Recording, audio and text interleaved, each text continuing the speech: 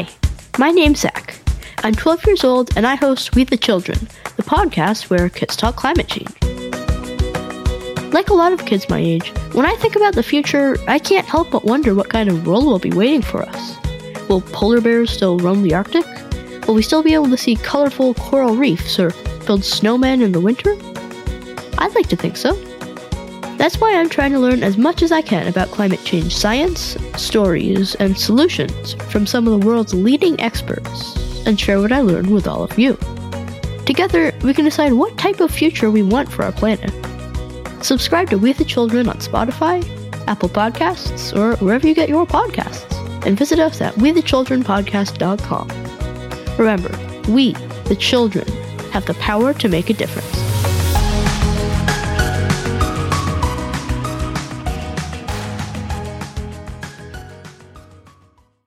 Hey guys, it's time for another episode of the show about science. This is your host, Nate, and we're excited for another episode of the show about science.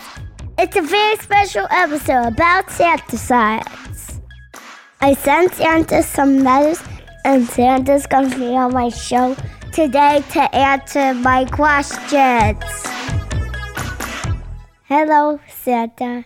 Ho, ho, ho, hello. Who am I speaking to? Nate. Nate. I'm a big fan of your show about science. Ho, ho, ho. Thanks, Santa. That's awesome. I noticed in your letters that you have sent to me that you are requesting some different kinds of toys that have not been made yet. Yeah. So can you please explain to me the Dingaching?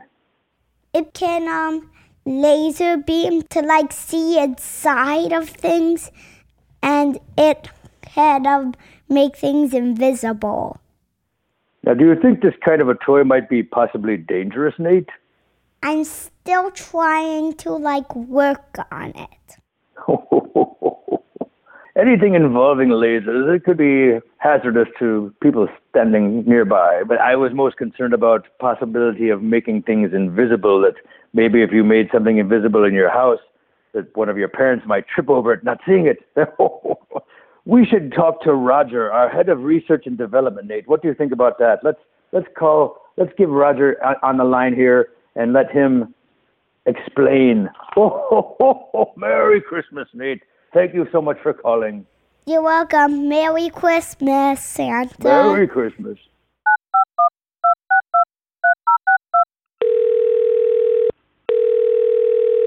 Thank you for calling Santa's Workshop, located in the festive North Pole. If you know the extension of the elf you're looking for, please dial it now. For a directory of elves, press 9. To speak to Roger, Santa's head of research and development, press 0 or stay on the line.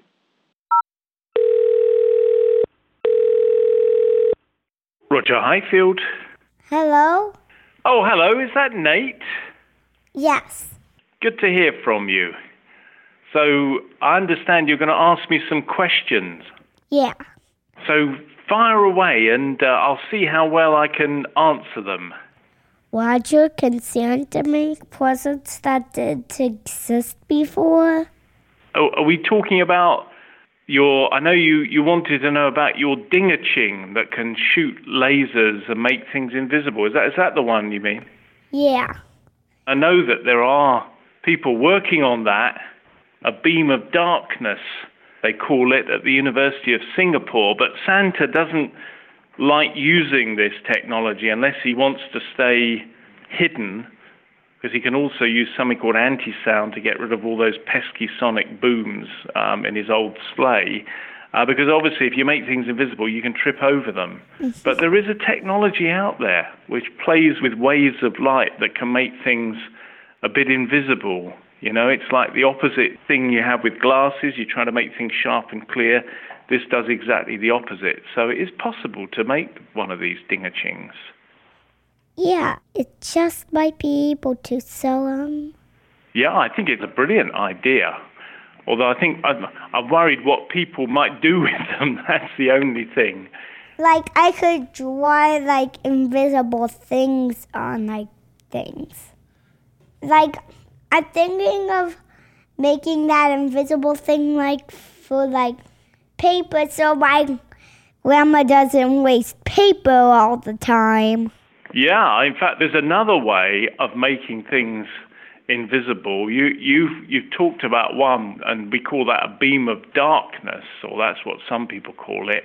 But there's another way where you can take a material, thin material called a metamaterial, which just is a fancy way of saying that it's been almost designed down to the last atom, and that can make light flow around objects. So you can imagine if the light's flowing, from a light bulb and then goes around an object, you can't see that object. It becomes invisible. So that's another really cool way to make things invisible. If you go to California, there's a great team working on that there. I see. Or you don't see. Or maybe not. Good one. So, how do reindeer fly? How do reindeer fly? Well, there's been a lot of speculation about this down the years. Some people talk about using genetic technologies to make reindeer grow wings. Others have said that maybe their antlers, their horns, are what they call fractal vortex shedding devices to help give them a bit of lift so they can fly. Some have talked about giving reindeer rocket packs.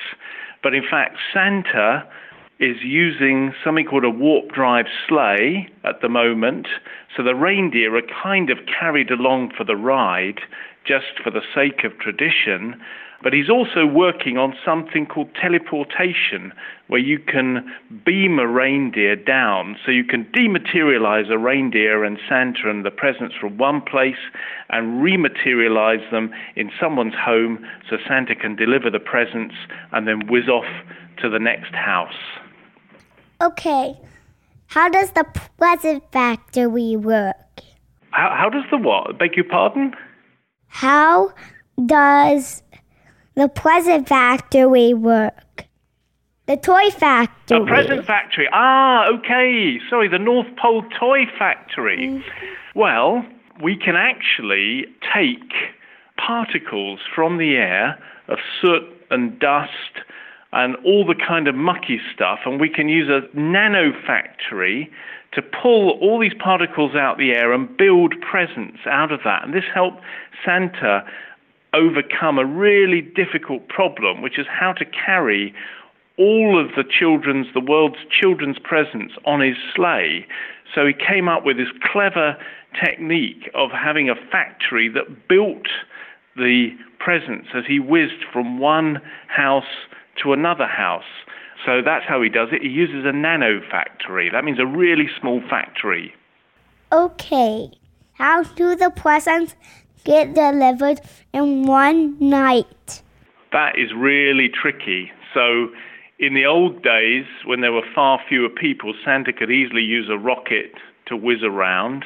Now, if you look at the number of children around the planet, and you figure out the speeds that Santa's got to reach to get to every single child in one night and taking into account the way the Earth rotates, he's got to reach speeds of about 1,200 miles a second, really high speeds. Yeah, I've heard about a little bit of the science of Santa, but not a lot. Just like I've heard of that smidge. Well, forgive me, Nate. I've got to help Santa with his R&D effort in the run-up to Christmas. I should say there's one other thing, that if you go to NORAD, which was set up to track missiles, would you believe it, each year they usually track Santa's progress around the planet in delivering presents. So I really recommend you do that on Christmas Eve. Yeah, I will. But I've got to charge off now to help Santa, and have a lovely, lovely Christmas. I will. Merry Christmas. Dad, don't shut the recording off. Call NORAD.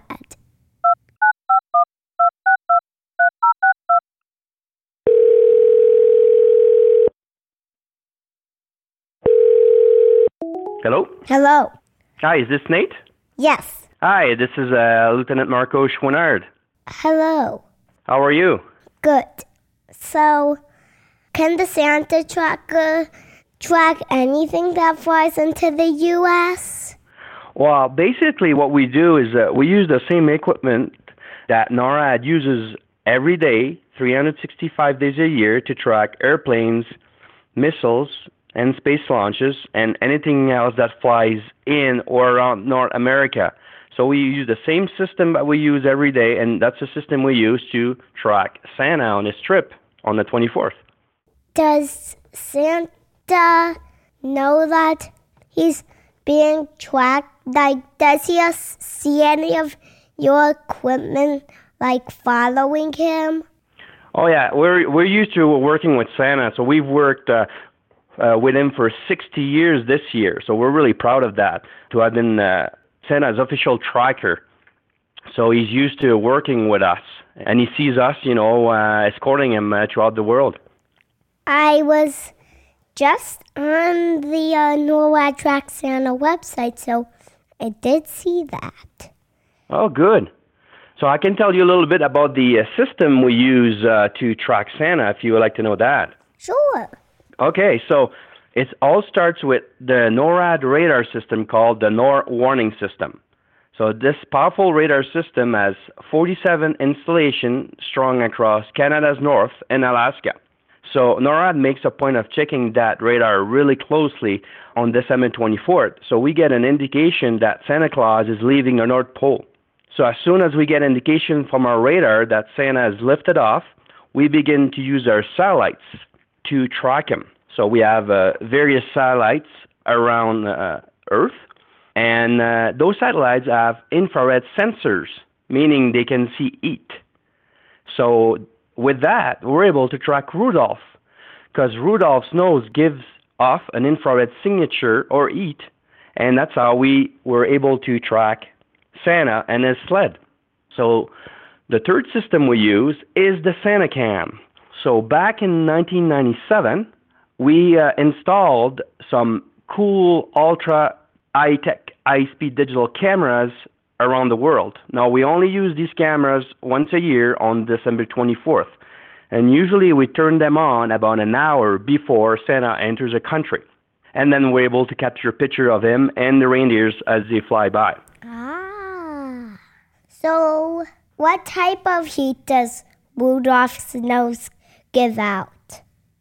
Well, it's really, really hot and bright. So because it's really, really hot, well, the satellites are able to see that.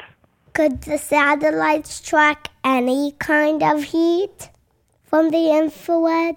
Yeah, the satellites can track any kind of heat, from missile, from when they launch, for example, things in space, with shuttles or things like that. So that can track all that heat signature from various things across the world.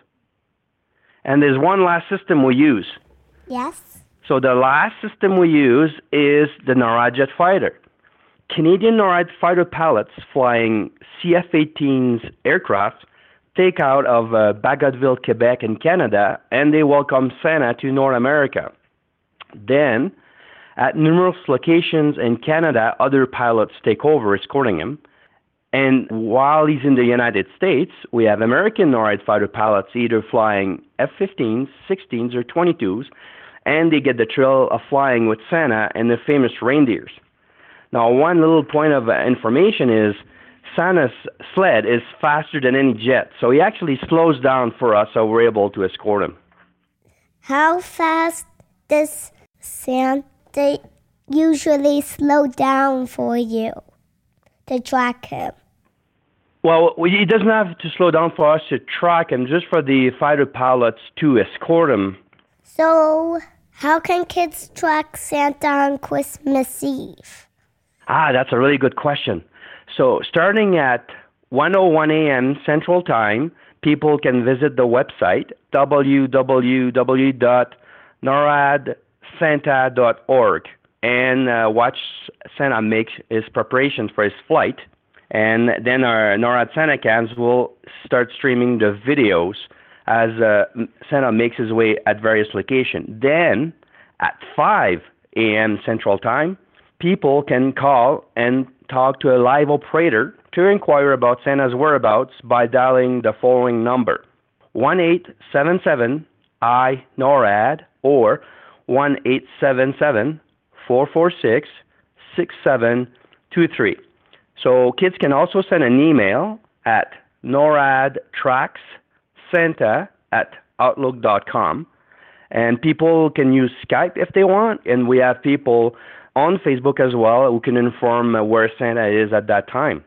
So one thing that's really important is from years of experience working with Santa, we know that he usually arrives between 9 at night and midnight. But if children are awake when Santa arrives, he moves over to the next house and he returns later only when the children are asleep. So that's really important for all the children to know. Thank you, Lieutenant Marco, and Merry Christmas. Thank you very much for having me, Nate, on the show about science, and Merry Christmas to everybody out there. Take care. Take care to you too, and happy 60th anniversary of Tracking Santa. Well, thank you very much. There you have it, folks. The show about science is complete. Dad, you can shut the recording off. For the newest episodes of the show about science, download the PIN app or go to pinna.fm/promo. Hi, my name's Zach. I'm 12 years old and I host We the Children, the podcast where kids talk climate change. Like a lot of kids my age, when I think about the future, I can't help but wonder what kind of world will be waiting for us. Will polar bears still roam the Arctic? Will we still be able to see colorful coral reefs or build snowmen in the winter? I'd like to think so. That's why I'm trying to learn as much as I can about climate change science, stories, and solutions from some of the world's leading experts, and share what I learned with all of you. Together, we can decide what type of future we want for our planet. Subscribe to We the Children on Spotify, Apple Podcasts, or wherever you get your podcasts, and visit us at wethechildrenpodcast.com. Remember, we, the children, have the power to make a difference.